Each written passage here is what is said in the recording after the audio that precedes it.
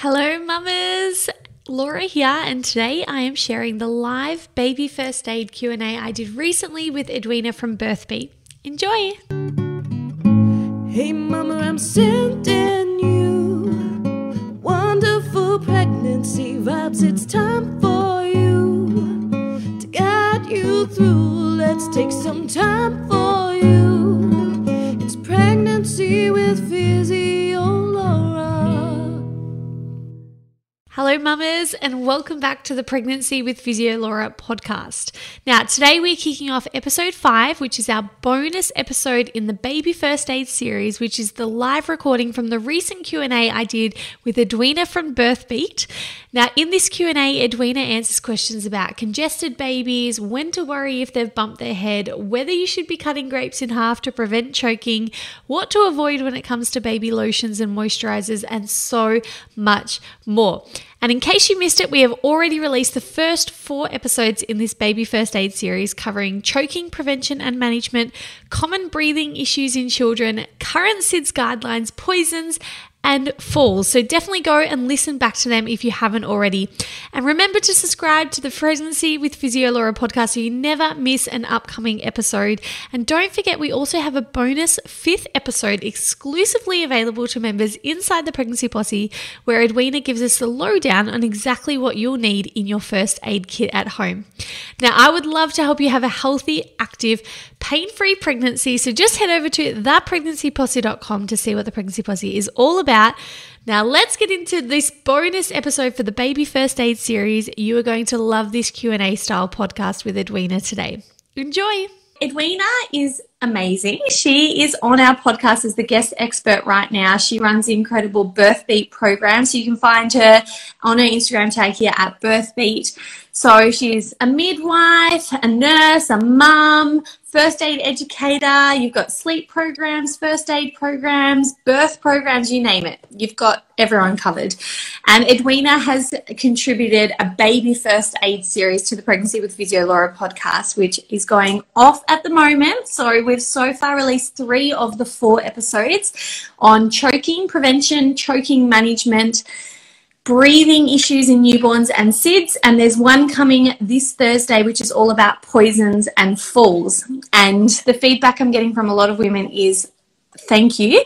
This is so relatable so far. I'm getting a lot of messages saying that. A couple of messages saying thank God you're spreading this message because of, this is the personal story I've just had with this experience. So we know it's a topic that so many women need to know about. And as I mentioned in the first podcast episode, it's very dry and it can be so boring. Like, I'm not going to lie, I see baby first aid, I don't go, oh yeah, I want to know about that. But I love the way you tell it. That's why you're the person I'm getting to speak about it, because I think you do it in a really interesting way. So tonight we're going to be answering some follow-up questions from the series. If anyone wants to refer back to, if we don't get to your question, or if you've got any lingering questions, go back and check out the episodes if you haven't already, and if not, head over to Birthbeat, and I'm sure E can help you out a little bit if you have any follow-up questions.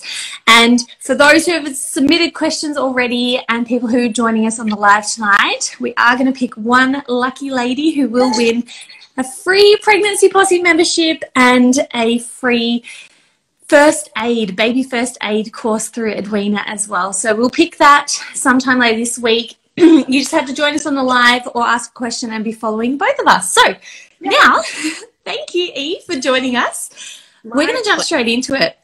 Cool. So we're going to talk about some breathing stuff first. And again, guys, this is episode 3 on the podcast. So if you need follow-up to this, go and check that out. But someone has asked, how do you distinguish between congested breathing versus truly struggling to breathe? Okay.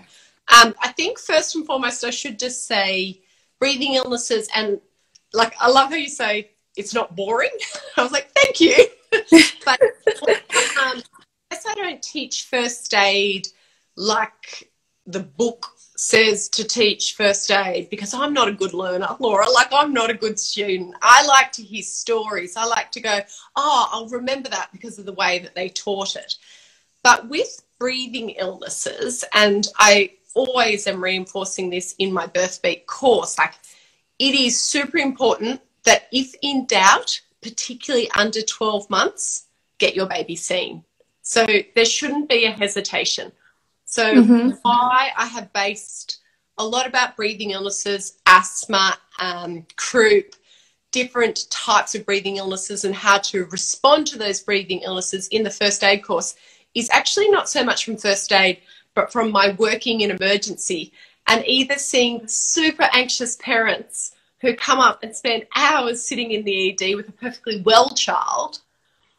And on the other hand, it is the family that comes in with a flat, limp toddler who has had a breathing illness or has been struggling to breathe for a certain amount of time and then just runs out of steam. And they are hard work for us to then resuscitate and rehydrate, you know, and take them back from a place of shock to get them well again. So that's, like, I think it's important that I talk about my why and why I'm so passionate about talking about breathing illnesses.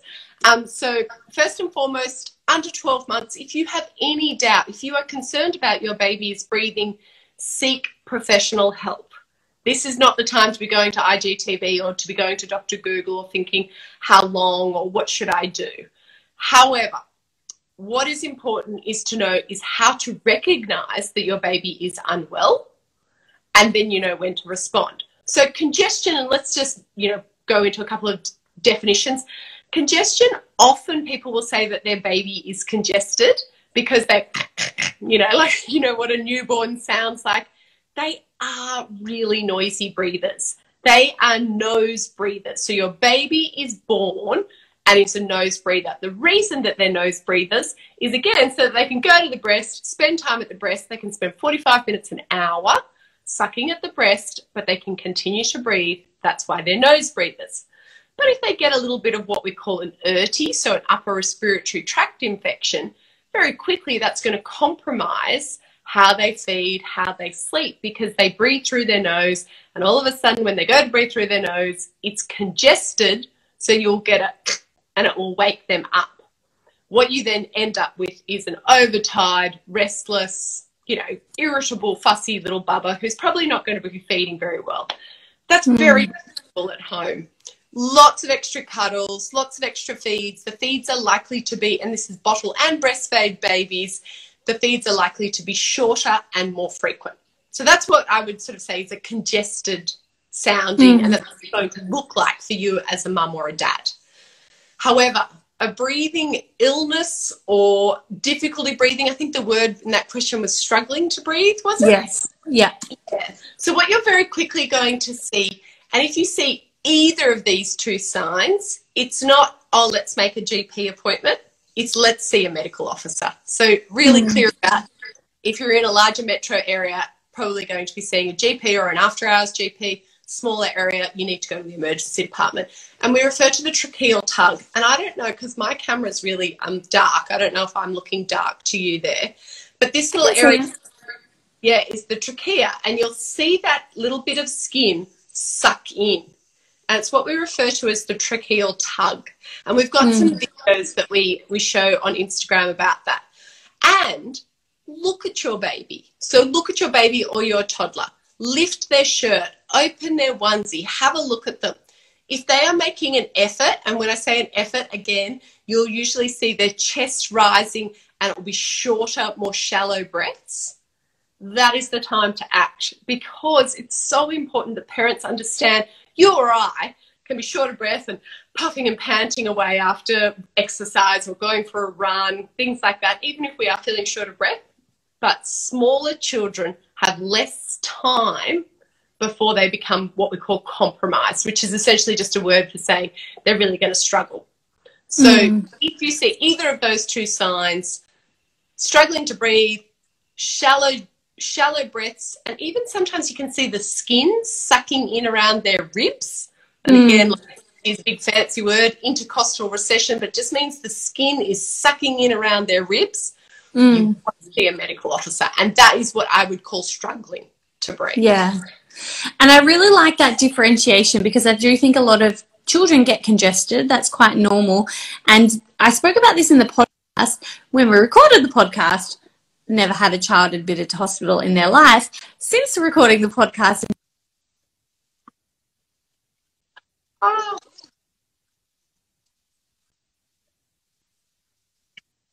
Yeah.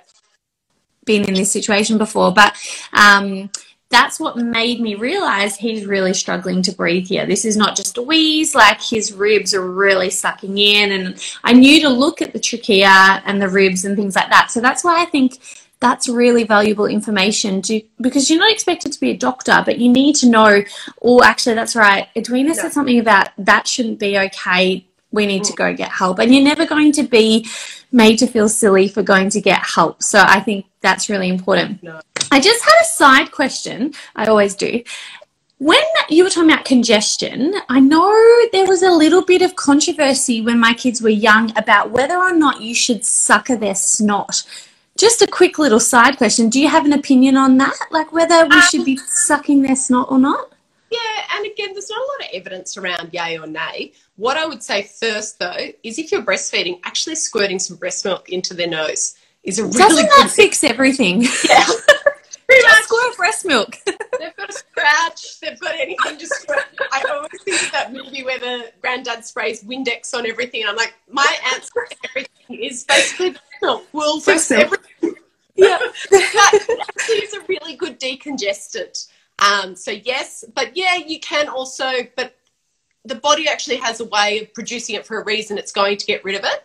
But because they are nose breathers, if it's dry and cracked and really is causing them distress, actually vaporizers or nebulizers overnight are also really helpful. It will help you, mum, as well breathe more easily, particularly my pregnant mamas towards the later stages of pregnancy. All the mucous membranes are on full fire. We've got all the beautiful hormones doing what they're meant to be doing, but you get really congested. I'm sure a lot of your mums experience this as well. So sleeping with a nebulizer or a vaporizer is really good for those mucous membranes for mum, but they're also really good for bub. Just if you've got that dry, sort of cakey congestion that babies and toddlers particularly get, that, you know, dry snot, a vaporizer is a really good idea. Yeah, awesome. Great. Thank you for clearing that up. I always ask a lot of personal questions when I'm on these calls because I'm like, actually, I want to know that for me. So I think this one is going to be a pretty straightforward answer, but someone has asked, what do I do when a baby stops breathing without any reason, turns blue and fades out?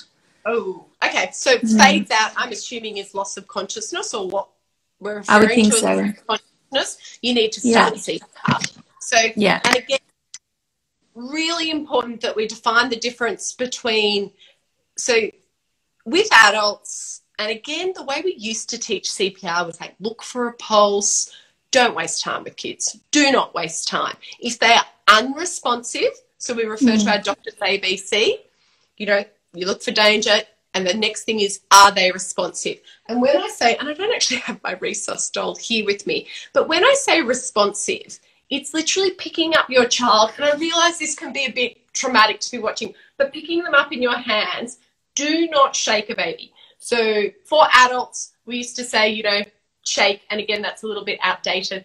Grab their shoulders, give them a little bit of a, hey, open your eyes. But for a baby, remember when your baby's born, they don't have that protective mechanism around their brain that you and I have, that's a skull. You know, when your baby's born, it has that soft spot. When you shake a baby, that is why we say never shake a baby, because effectively you can hurt their brain. So you pick up your baby and you say, open your eyes. You know, baby girl, open your eyes. Listen to mama, open your eyes.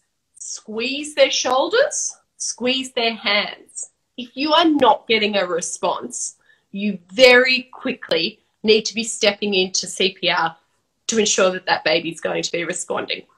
Yeah. Even if you, and I'm going to be really clear here, even if you do get a response, so you get a bit of a eyes roll into the back of the head, they have a bit of a cry, if you're checking the responsiveness of your baby, they are still a sick baby or toddler. Yes. They are still triple O. They are still calling an ambulance. You are still getting help to come to you.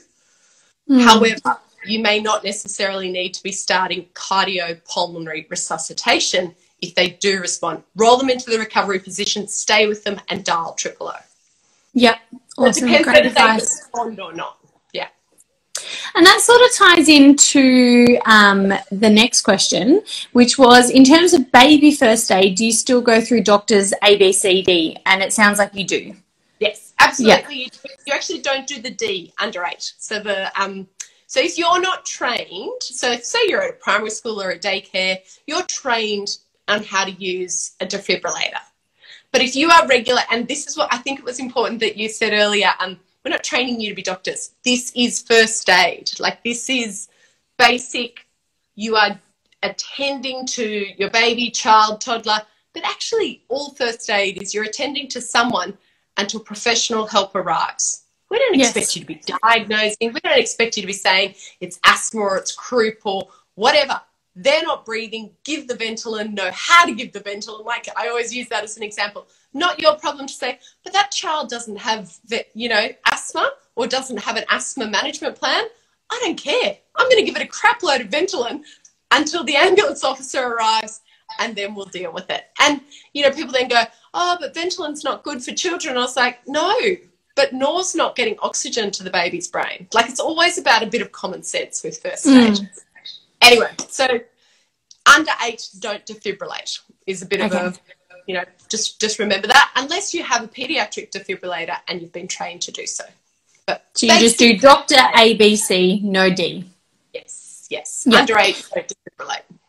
I like that. It rhymes for a reason, doesn't it? Because it's it's getting stuck in here. Now, 2 to 30, I always use tooth 30. When does the Irishman go to the dentist? See? And never forget the CPR, 2 breaths to 30 compressions. 230, yeah. I don't think I've heard that one from you, actually. There you go. 230. I'm going to remember that.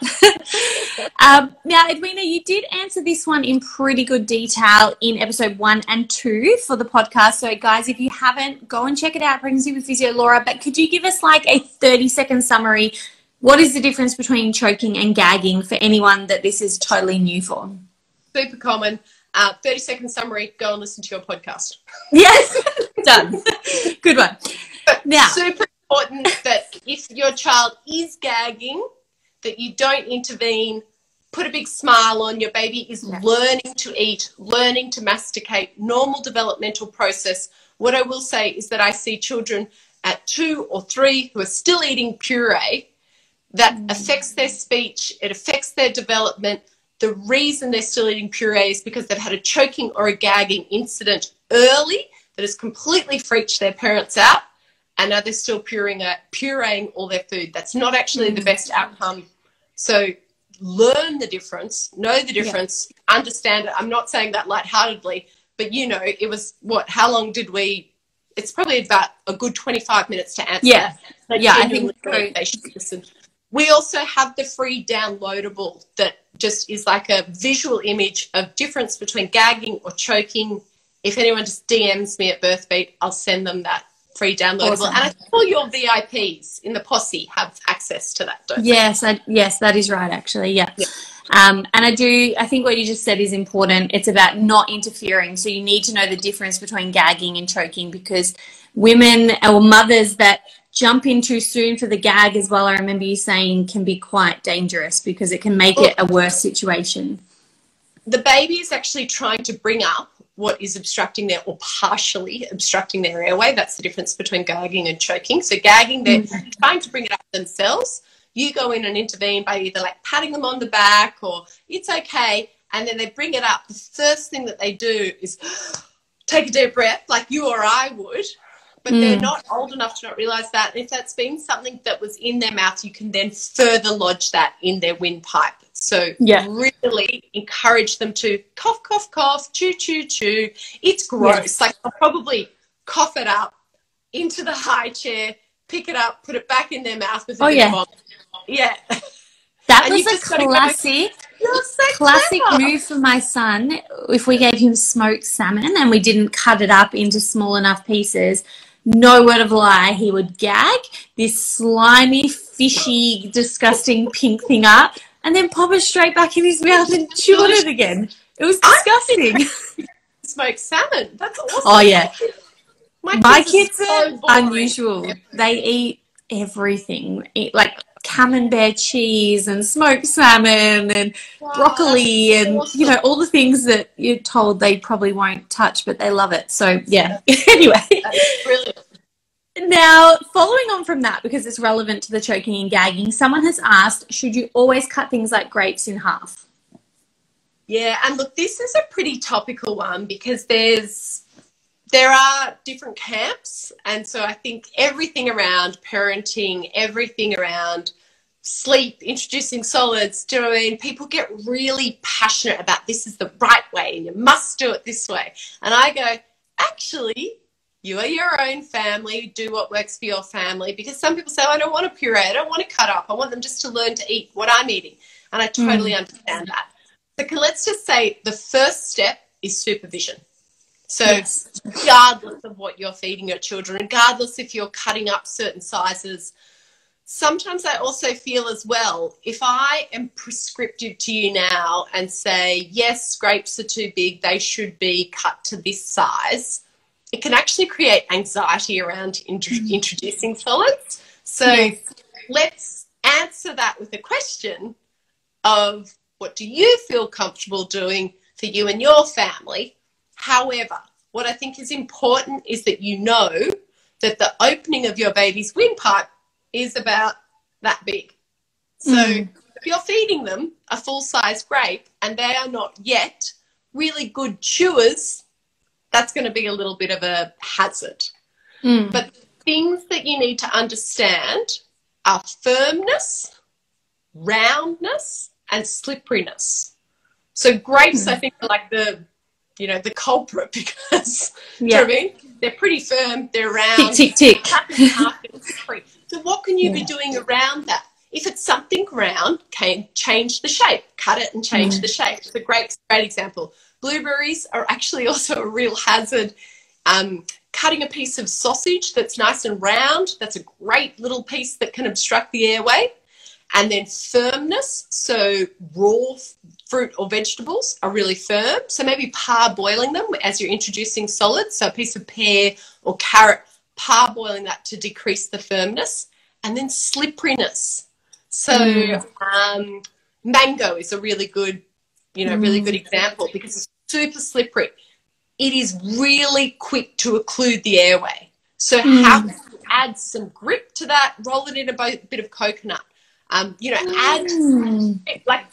like rolling something like sesame seeds or a bit of something that you can put onto a piece of avocado, or adding that grip to it actually decreases the hazards around choking. So firmness, roundness, and slipperiness are actually what you should be looking at, not so much size and shape. But prior to all of that, absolutely supervision is key. So I love that. That's such a good summary. I've never heard of the firmness, roundness, slipperiness.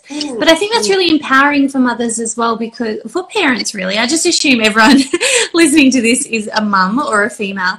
But it helps you realize what's in your control. So rather than just going, we're never going to eat a grape again because they're a hazard, it's like, how can we change one of those three things or two of those three things? And I think that's really empowering for mums to go, okay, I can alter the risk factor on this food, which is really good. So I love that. I haven't heard of that one before. And that's great. It's hard work pureeing everything. Do you know what I mean? Polly didn't eat anything out of a packet. So Polly's my eldest.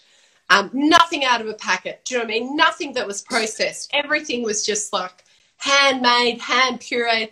And then the second one comes along, you're about to prepare for the third.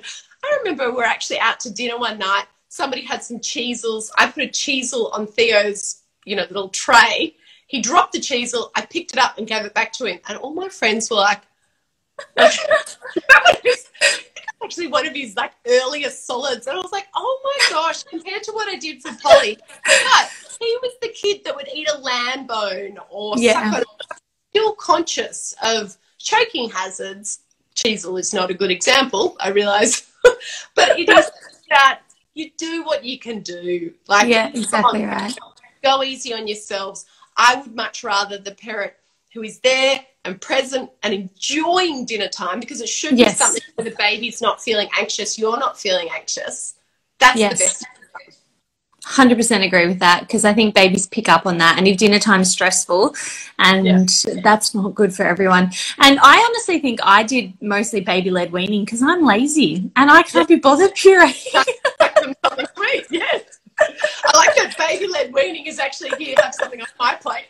Correct. Yeah. It's like, let me just cook one meal for the family rather than making separate. Totally. And I know, like, fun hack. We should totally all be doing that. Yes, yeah, it worked for me anyway. And just before we move on, I wanted to say, in case you hadn't seen it, Lauren's said that you teaching her to encourage her son from to keep coughing has meant they've never had a choking issue. So thank you. So Yay! Thanks, Edwina. That's awesome. Now, this podcast is coming out on Thursday about poisons and falls, but someone has asked, what are the red flags to look for when a baby bumps their head? So it's up to you. Do you want to just say, wait till Thursday, or have you got a short answer for that one? I think there's a lot of myths around this, and I actually can't remember what we recorded in the podcast, so I hope I just spilled these myths. If I didn't, I'll remember. I'll super briefly say head injuries are really scary. So, I think that worries a lot of people. The best way to define them, and again, this is not about a diagnosis, this is about first aid, is mild, moderate, or severe. If you suspect your baby, toddler, or adult has a mild to severe head injury, they need medical help. We want to get them assessed. The things that are going to indicate that it is moderate to severe are if it's been at high speed, so any sort of car accident, any sort of vehicle accident that's been at any sort of high speed, even if the child appears well, we want to get them reviewed. So that's just first. The other is from height. So anything that's more than a metre, and when you say a metre, you kind of go, oh, okay, my child's... But a child sitting up in a bumbo that's on a kitchen bench that falls onto the floor, that is very quickly lining them up for a mild, moderate or severe head injury.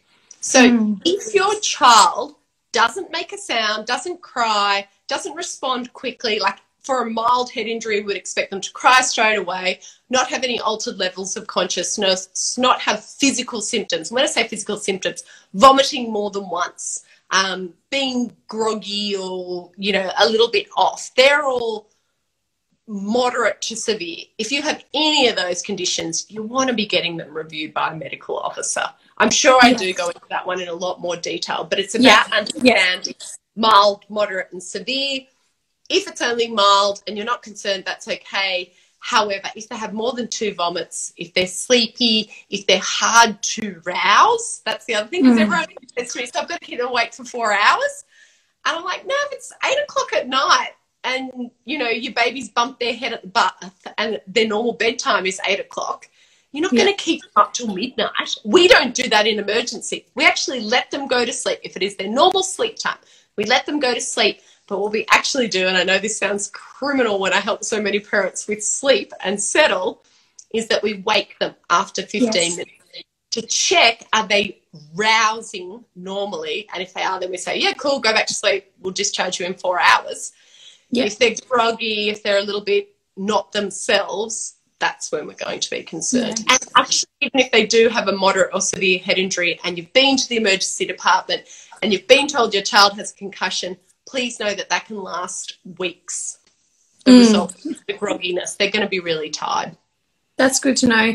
And definitely Edwina does go into those rules, so the vomit rule, the height rule, the waking rule in more detail for the poisons and falls episode, which is coming out this Thursday. Now, we have one more question, and then we're very quickly going to open up if there are any live questions. So, ladies watching, if you have any questions right now on the top of your head, throw them in the comments now, because at the end of this question, if there's nothing to answer, we're going to call it a night. So throw anything on there. But the last question that was submitted previous was baby soaps, lotions, powders, obviously get gifted a lot, but this lady has heard that they should be avoided. What's your take on that? Okay, my first take on that is don't gift them. Gift meals. Oh, 100%. Or housework. Yes. If you are thinking what to give a new mother, it's a cleaner or food, isn't it? Do you agree? 100%. Or hold the baby while they nap or shower. Yeah, or shower. Yeah, exactly. Or hold the mother. That's what I always say. Who's holding the mother?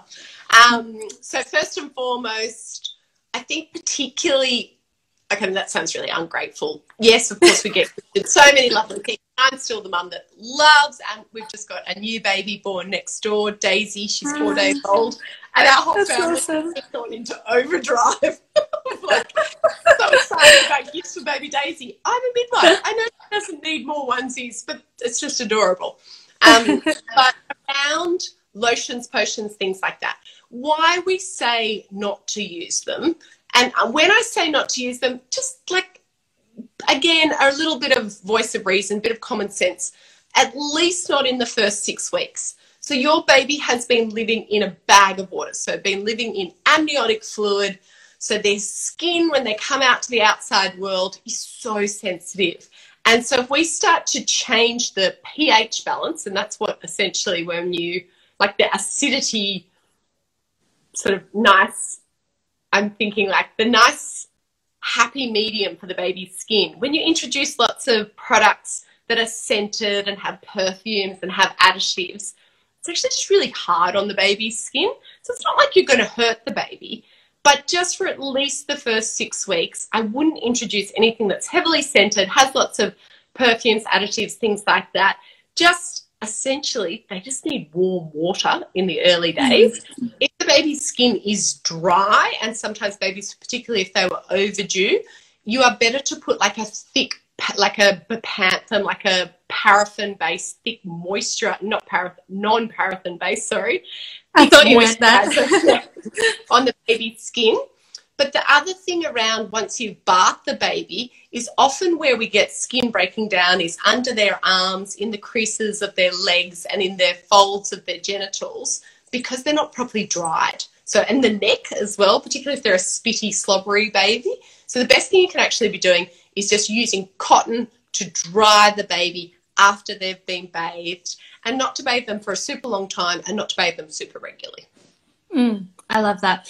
I think there is that idea that hygiene means that you bathe every day, but I think with babies that's, well, maybe even with adults, I've heard a couple of myths and rumours on that anyway, that we don't need to shower as much as we do. But I have to say, I'm on a bit of a natural detox at the moment. Yeah. And all that, like, so not using soaps, really being conscious of your pH balance, only washing my Fanny, and like, I'm like, yeah, I get this. It makes sense. My hair, 100%. everything has never looked better.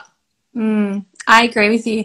I listened to a podcast maybe a year ago which said you pretty much, unless you're visibly soiled, you know, like you have dirt on you, you just need to wash your pits and bits. That's how they describe it. And that's what I've been doing for a year. And I love it. And I feel like my skin is not dry. Yeah, anyway, that's a side topic, guys. Now, I reckon we'll just do 2 live questions because I'm conscious that it is getting late. So let's go. This is an interesting one. Minda has asked, what age does the size of the windpipe become less problematic from a choking perspective? Yeah, and unfortunately that's about 2.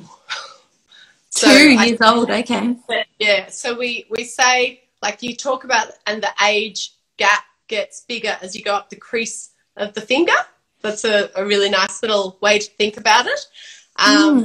Yeah, it's 2 to 4, and it depends on the size of your child.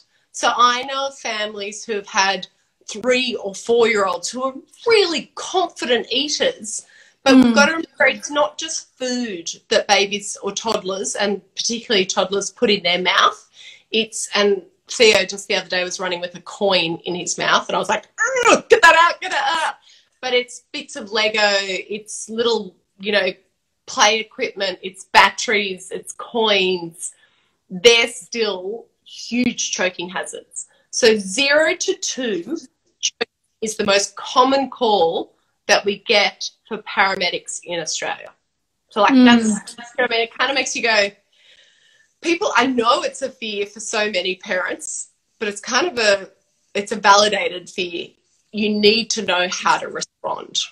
And the other thing is trying to get kids to sit on their bottoms while they're eating. And again, I've got children. I realize how ridiculous that sounds. Yeah, let me know if you find an answer to that. Okay, last one. Oh, what? Oh, this one's a bit different. Maybe we'll go this one. Is secondary drowning something that can occur in a child over 12 months of age? Yes. And unfortunately, what is secondary drowning? Secondary drowning. So, firstly, if your baby has, so we used to refer to it as like a drowning experience for somebody who died from the result of a drowning. We now call it, like, drowning is now either they have a drowning experience that was non-fatal or fatal. Okay. So if your baby goes on, or anyone, so this isn't just baby, toddler, adult, but if they get a certain amount of water onto their lungs, that can then result in secondary drowning. So they can come up, you resuscitate them, and even when I say resuscitate, that sounds very dramatic. You might just, give them a few blows to the back, give them a breath or maybe 2 breaths, and they come back and they're okay. You must get them reviewed by a medical officer.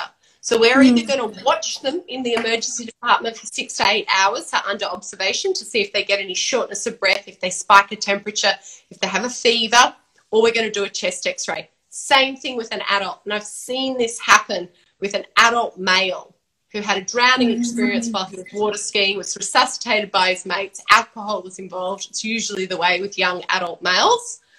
And he died from secondary drowning the next night.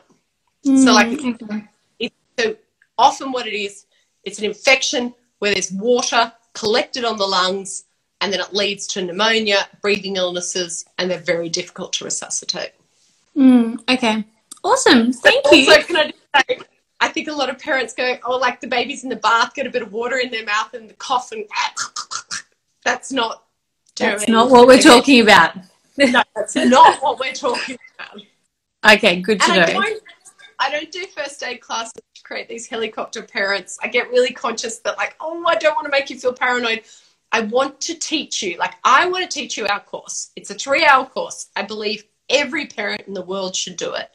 And then I hope that you never, ever use what I teach you. Yeah, I love that. I think that's the ultimate in it. It's just about, like you said, it's not fear and anxiety, it's preparation, and hopefully, thank God, you never have to use it. And if you do, you know exactly what to do confidently and quickly. So thank you so much for joining us, Edwina, and for running such an amazing podcast series. I know, like I said, I've had a lot of messages about women who have said thank you so much for getting this out there.